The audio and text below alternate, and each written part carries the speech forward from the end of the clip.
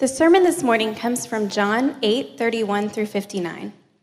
So Jesus said to the Jews who had believed him, "If you abide in my word, you are truly my disciples, and you will know the truth, and the truth will set you free." They answered him, "We are offspring of Abraham and have never been enslaved to anyone. How is it that you say you will become free?" Jesus answered them, "Truly, truly, I say to you, everyone who practices sin is a slave to sin. The slave does not remain in the house forever, the son remains forever. So if the son sets you free, you will be free indeed. I know that you are my offspring of Abraham, yet you seek to kill me because my word finds no place in you. I speak of what I have seen with my father, and you do what you have heard from your father." They answered him, "Abraham is our father." Jesus said to them, "If you were Abraham's children, you would be doing the works Abraham did. But now you seek to kill me, a man who has told you the truth that I heard from God. This is not what Abraham did. You are doing the works your father did." They said to him, "We were not born of sexual immorality. We have one Father, even God." Jesus said to them, "If God were your father, you would love me, for I came from God and I am here. I came not of my own accord, but he sent me. Why do you not understand what I say? It is because you cannot bear to hear my word. You are of your father the devil, and your will is to do your father's desires. He was a murderer from the beginning and does not stand in the truth because there is no truth in him. When he lies, he speaks out of his own character, for he is a liar and the father of lies. But because I tell the truth, you do not believe me. Which one of you convicts me of sin? If I tell the truth, why do you not believe me? Whoever is of God hears the words of God. The reasons why you do not hear them is that you are not of God." The Jews answered him, "Are we not right in saying that you are a Samaritan and have a demon?"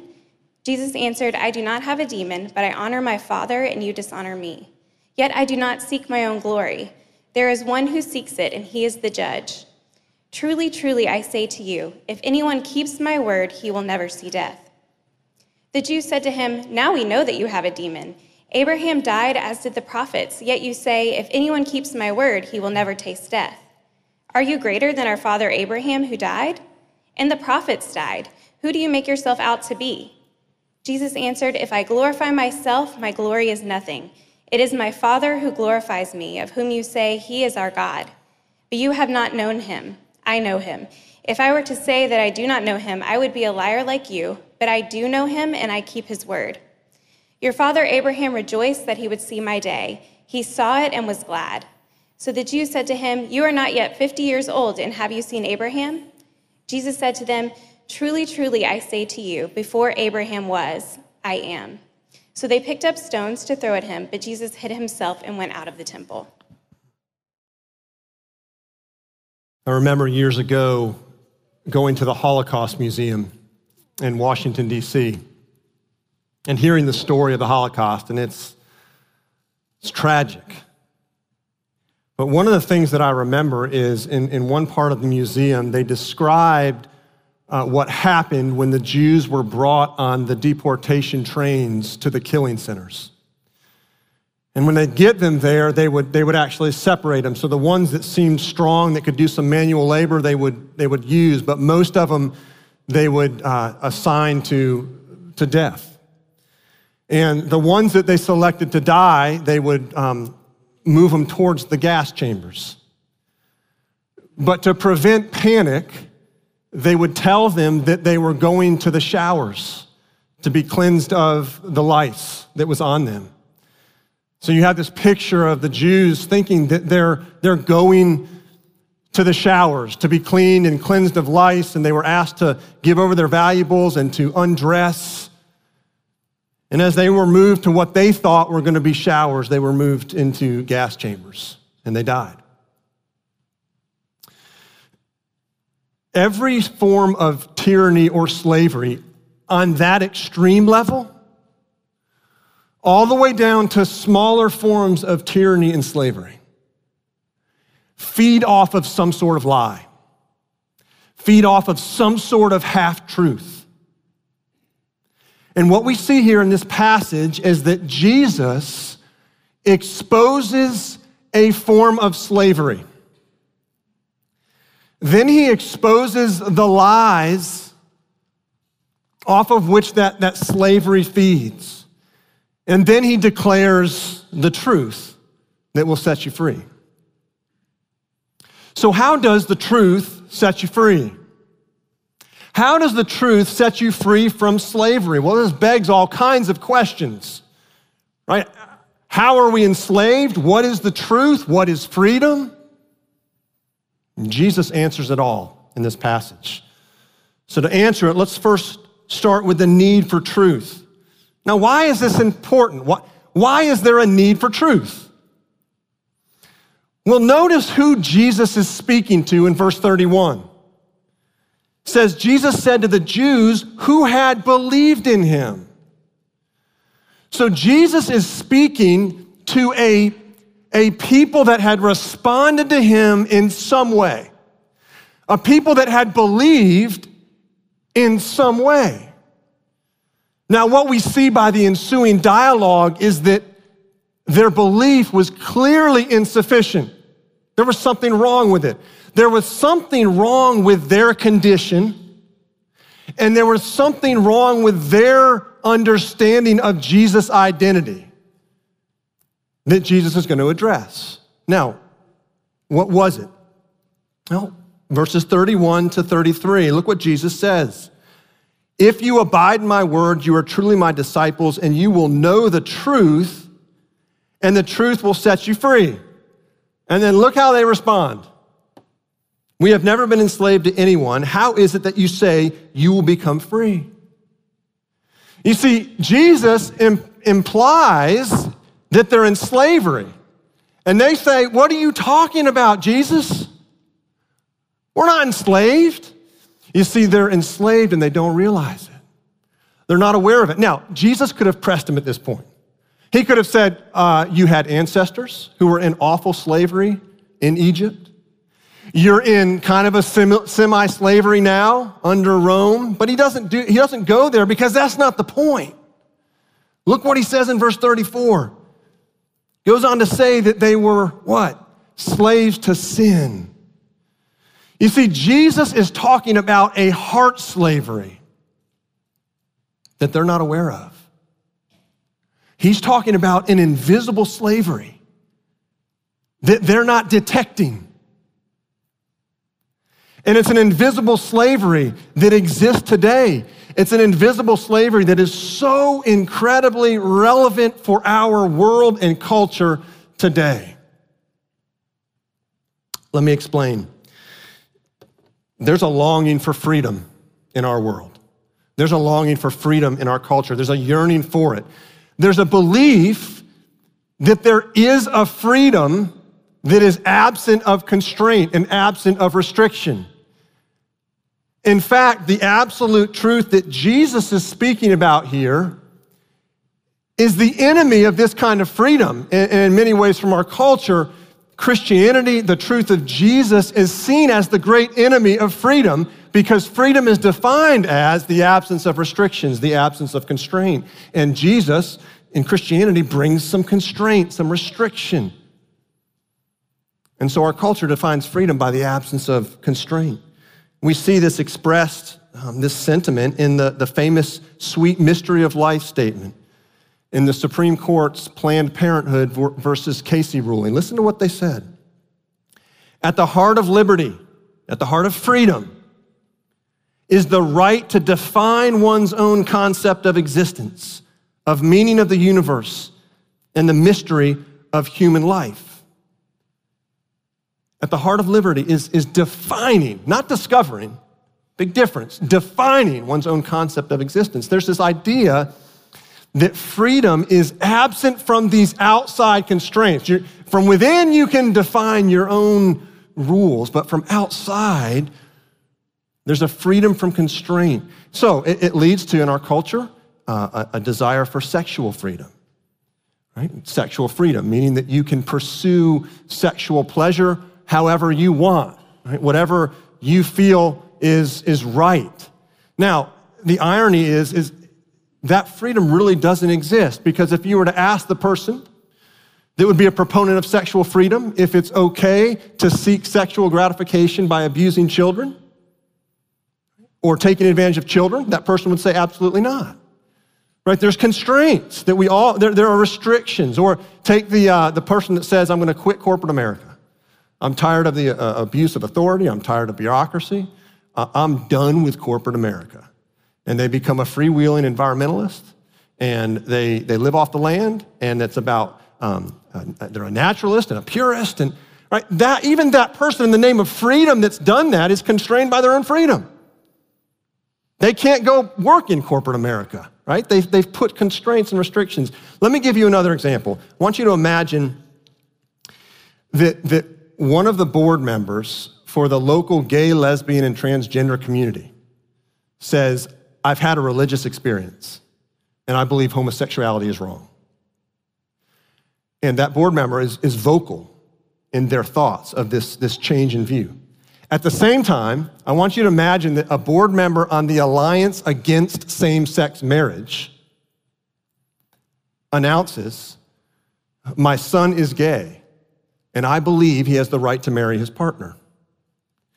Now, both of those boards, as flexible and as gracious as the members on the board may be, those two board members are going to be asked to step off, right? Because they both are not lining up with the commitments of that community. And now the irony of it is you've got the gay, lesbian, and transgender community that has a reputation of being inclusive, right? And proponents of sexual freedom. You've got the Alliance Against Same-Sex Marriage group that has a reputation of being exclusive and very sexually restrictive. And here's an example where both are operating virtually the same. They both have constraints. You see, the freedom that Jesus is talking about here is not a freedom that's absent of constraint or absent of restrictions. No, the freedom that Jesus is talking about here is a freedom that is about finding the restrictions that are liberating, the restrictions and the constraints that are life-giving. That's the freedom that Jesus is talking about. Look at verse 34. Jesus says, everyone who commits sin is a slave to sin. And then in verse 36, if the Son sets you free, you will be free indeed.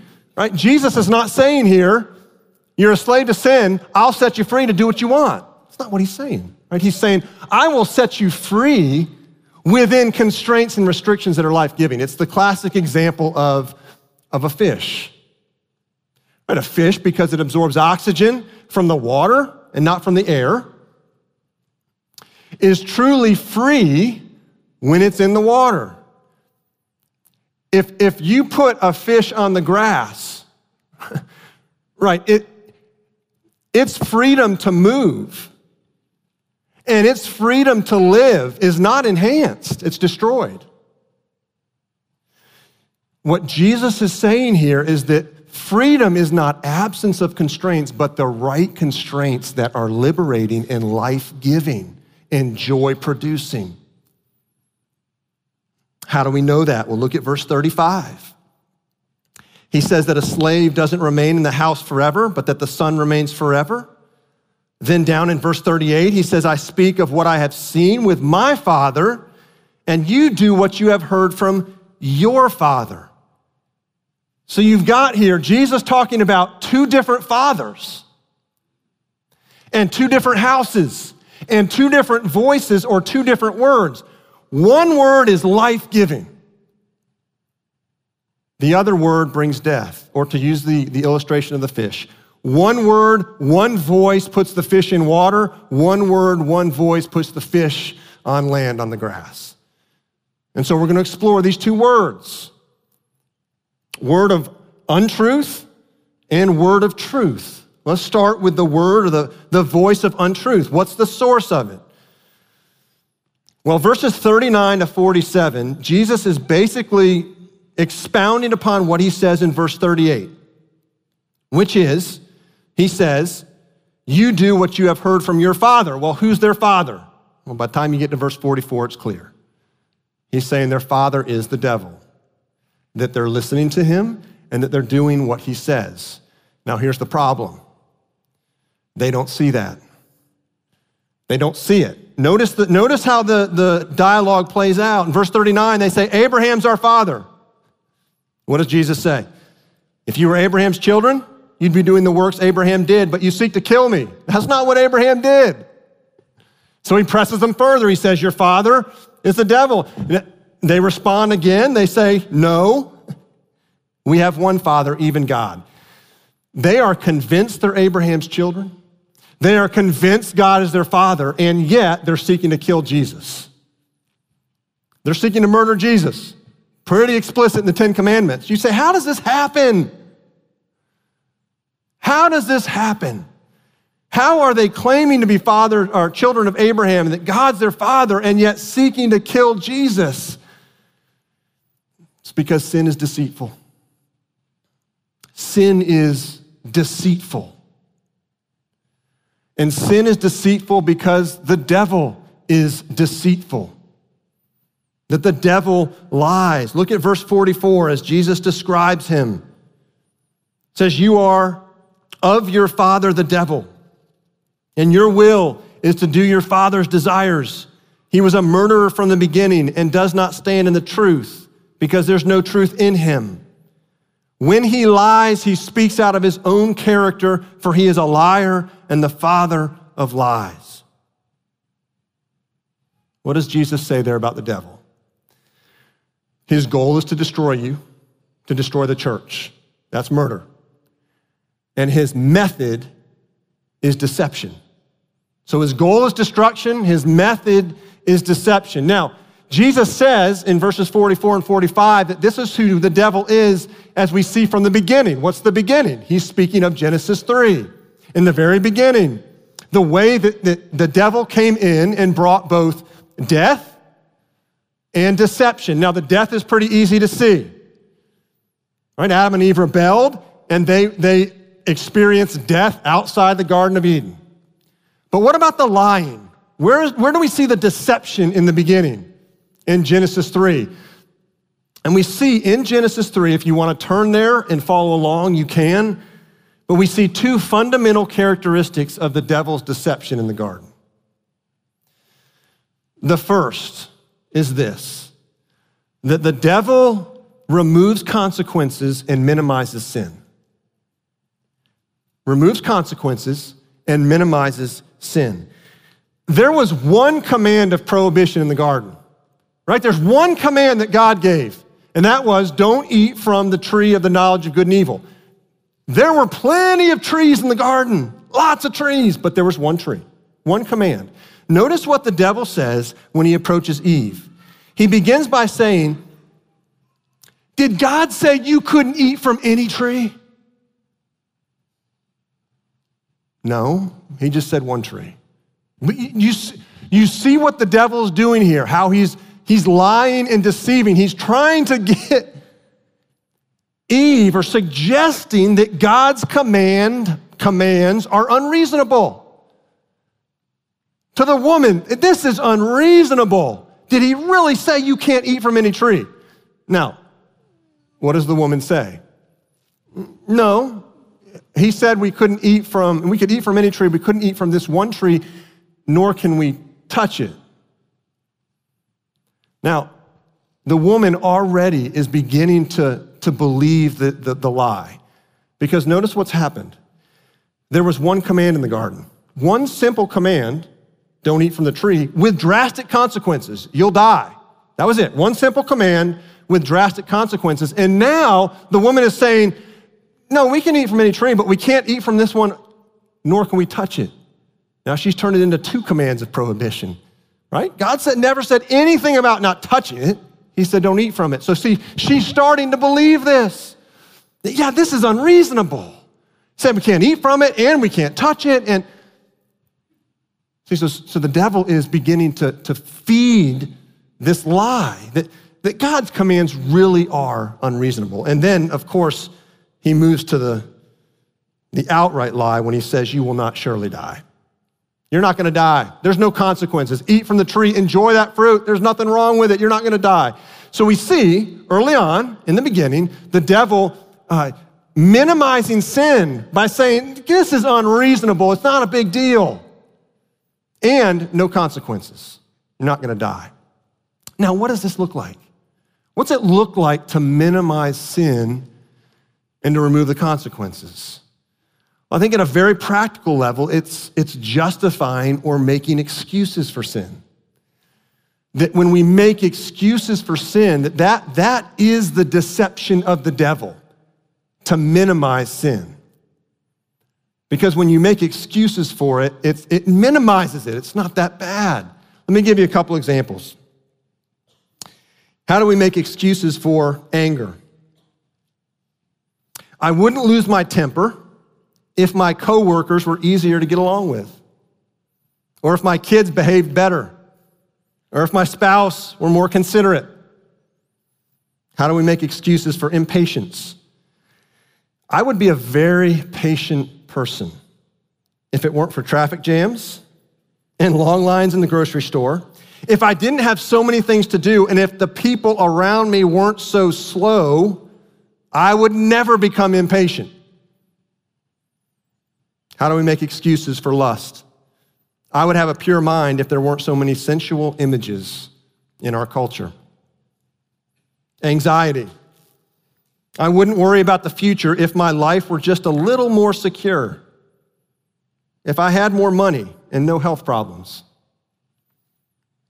Or selfishness. How do we make excuses for selfishness? I would be more generous if we had more money. That when we make excuses for sin, right, that is the deceptive work of the devil to minimize sin and ultimately to remove the consequences so you don't feel as bad about it. In the Garden of Eden language, it's this. It's the devil saying, does God really expect you to not get angry with those coworkers you have? Or, does God really expect you to stay pure? With all the sensual images that just blast you on the internet and all over our culture, does he really expect that? Or, does God really expect you to not get anxious with the health problems that you have? Right? The devil's deception comes to minimize sin and remove its consequences. Let me go to a second fundamental characteristic of the deception of the devil that we see in the beginning in Genesis 3. And that is that the devil lies by convincing you that there's something or someone besides God that will make you happy and satisfy your deepest desires. Now, look what happens in Genesis 3. After the devil outright lies and says you're not going to die, no consequences to this, then he says, for God knows that when you eat of it, your eyes will be opened and you'll be like God, knowing good and evil. What's the devil saying to the woman there? God's holding out on you. He's hiding something. There's something better than him. In fact, there's something in his created world that will make you happy, right? This tree, the fruit from it. It's the same lie he speaks today. That there's something in this created world, something that will ultimately make you happy, that will ultimately satisfy your soul. And we get barraged with this message through commercials, through ad campaigns, through the internet. It is the message that comes forward. There's something in this created world that will satisfy you. The one that comes to mind for me is this will probably tell you a little bit about my stress these days, but it's the ginger ale, Canada Dry ginger ale commercial. And the commercial starts with pictures of people working really hard and playing really hard. And there's this music that kind of thumps the work harder, play harder, work harder. And the people are sweating and they're dirty and it's just, they're working hard. And then it quickly transitions to this scene of this person laying on the beach in tropical paradise, drinking a Canada Dry ginger ale with real ginger, relaxing. You there with me? Right? There's another one. First half's the same. Second half is picture of a man reclining on his recliner, drinking ginger ale, but then he sees that it's empty. And out comes this little robot on the floor and moves in with a brand new ginger ale. And he puts his empty can on the robot and he picks up the new can and it goes away. And at the end of the commercial, what flashes across the screen? Relax harder. And I wanted to buy a case of ginger ale, put the beach chair in my car, go to the beach, and lay there and drink ginger ale because that was going to ultimately take away my stress, right? Listen, that's the message behind that commercial. Drink ginger ale with real ginger, and all your stress will be gone. Now, ginger has a relaxing effect on the body, yes. Rest is good, yes. That's not the point. The point of that commercial and every other one is this, that if you're stressed, if you're anxious, that there's something in this created world that ultimately is going to bring you comfort and happiness and peace and tranquility. It might be a new car. It might be a new house. It might be a new spouse. It might be a new boyfriend, new girlfriend. It might be a new job. On and on. There's this promise, and it's the deception of the devil. In the Garden of Eden language, it's this, the devil saying, if you had this, then you would be happy. Fill in that blank. If you had this, you would be happy. And that's the deception of the devil. It's how he works. Now, how does the truth set you free? You first have to understand that you're not free. Nobody is. That everyone is controlled or constrained by something or someone. And Jesus says, I'm going to sum up this something or someone that controls you by two words, two voices, right? The voice of untruth or the word of untruth that ultimately leads to death. It is the word of the devil, the deception of the devil. Oh, but there's another word, and it's the word of truth. It's the word of truth that, yes, it brings constraints because there are constraints in everything, but they are life-giving constraints that are liberating, and they bring freedom. Jesus makes a shocking claim about himself in verses 56 to 58. You see how he sets this up? Nobody's free when defined as the absence of constraint. There's a constraining word that's the word of untruth, the word of the devil, that is not life-giving. Now, Jesus says, there's a word of truth, right? It'll set you free. And he begins to describe something about himself in this word of truth, right? They're pressing him. So verses 48 to 59, listen, this argument, if you read this and you think this is some quiet, calm, spiritual, devotional conversation between Jesus and some people, you're misreading it. This is a violent argument. This is a lynch mob. They're ready to lynch Jesus. And this argument starts to press and press until they keep saying, Abraham's our father. And finally, they say, Jesus, you've got a demon. You're a Samaritan. You're a half-breed, Jesus. You got a demon. That's the beginning of verse 48 and moving on. So they're pressing, and then they say, are you greater than our father Abraham? Are you greater than the prophets? What are you talking about? They're pushing Jesus to come clean and make the statement. And listen to what he says in verse 56. He says, your father Abraham rejoiced that he would see my day. He saw it and was glad. Now, what is Jesus saying there? Abraham, thousands and thousands of years earlier, saw Jesus' day. Where's that happening? He's probably referring to Genesis 15, verses 17 to 21, when God makes the covenant with Abraham. And in that covenant-making ceremony, an animal was sacrificed and cut in half. And in that day, if you made a covenant, two people, the two parties, would walk between the animal pieces to say, if I don't uphold my end of the covenant, let this happen to me. Let me be cut in half. Let me die. When God strikes the covenant with Abraham doesn't pass between the pieces.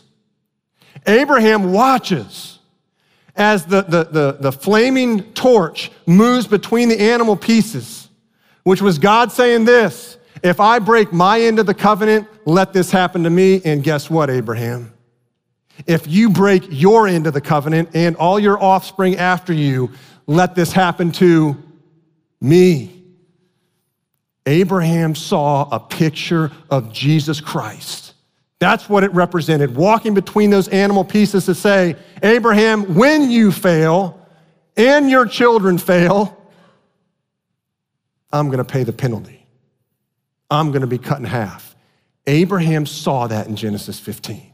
And Jesus says when he saw that, he was glad to see Jesus' day, right? He was glad to see Jesus' day. And then in verse 58, he says, before Abraham was, I am. I am. That's the personal covenant name of God that we see in Exodus 3, given to Moses from God in the burning bush. Jesus is saying, I am God. And the Jews know it. That's why they pick up stones immediately to throw at him, because stoning was the penalty for blasphemy. Now, why does Jesus choose to end this long, violent, heated argument this way? By saying, I am God. Because the truth that will set you free from the control and the dominion of slavery is not a set of rational principles. It's not a set of coaching tips. It's not a set of strategies. It is a person who is God, who's uncreated, who's existed from eternity past, whose name is Jesus Christ. That Jesus Christ himself is the word of truth that sets you free. This is what we see in Matthew chapter 4. In Matthew 4, the Holy Spirit leads Jesus Christ into the wilderness to be tempted by the devil. And the devil tempts Jesus 3 times. And Jesus resists 3 times. Now, Jesus did not resist the devil in Matthew 4 to show you how to resist sin when you're tempted.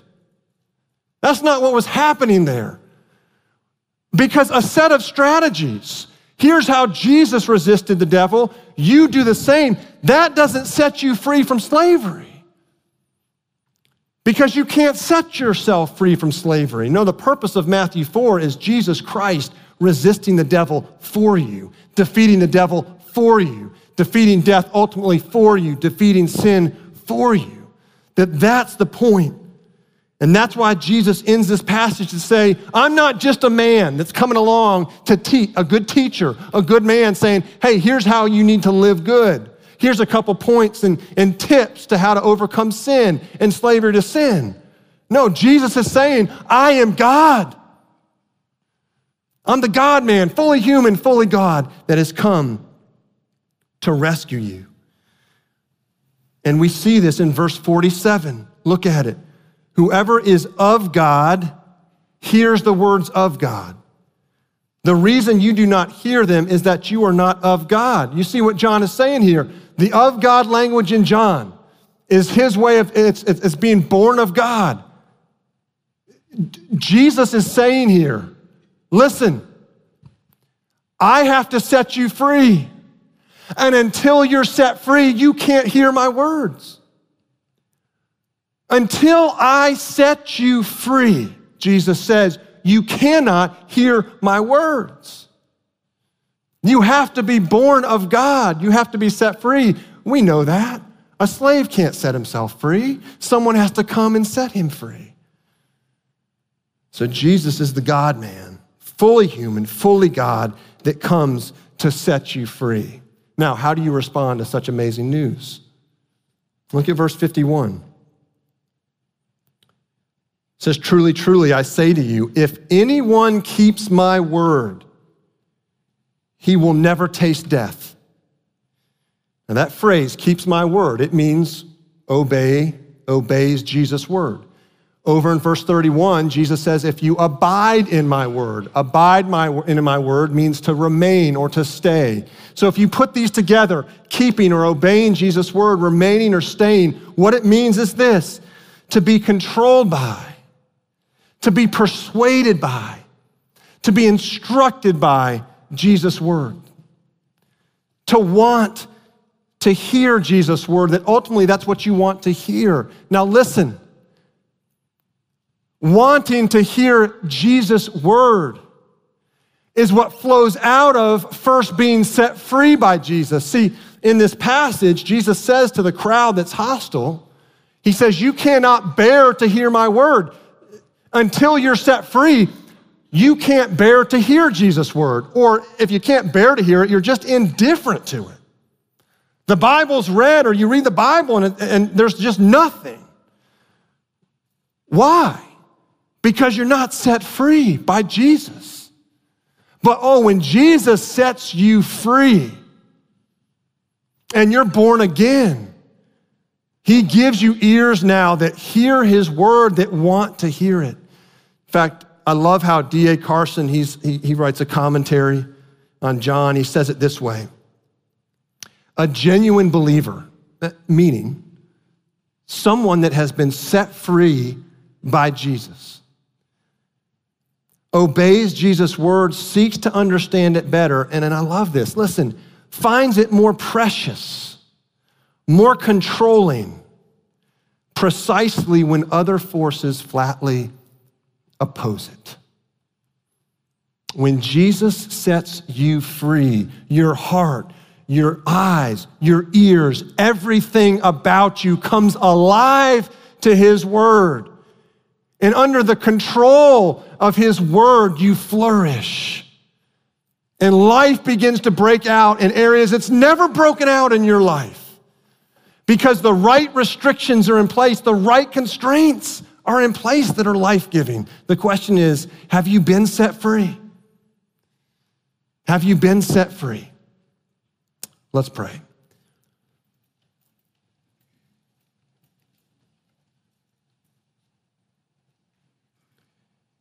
Jesus, you make a profound promise in this passage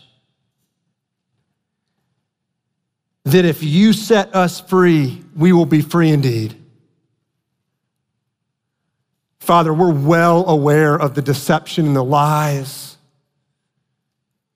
that the devil speaks. The deception of the devil that minimizes sin, that removes consequences, that says if you just had this, you'd be happy. We're confronted with that every moment of every day. And yet, Jesus, we believe what you say in this passage, that when you set us free, that our hearts and our eyes and our ears and our whole being is opened up to your word, and that your word becomes precious and electrifying and persuading. Oh, Father, we still struggle. But Jesus, when you set us free, the dominion and the control of sin is shattered. You defeat the devil, you defeat death, you defeat sin. And so we plead and we pray by your Spirit that we would find your word, Jesus, more compelling, more controlling, more persuading than anything else we hear, that your word would be more real to us than anything else we hear. And thank you, Jesus, that you are the God-man, fully human, fully God. And because of that, you have the power to set us free. And we pray that you would do that. In Jesus' name, amen.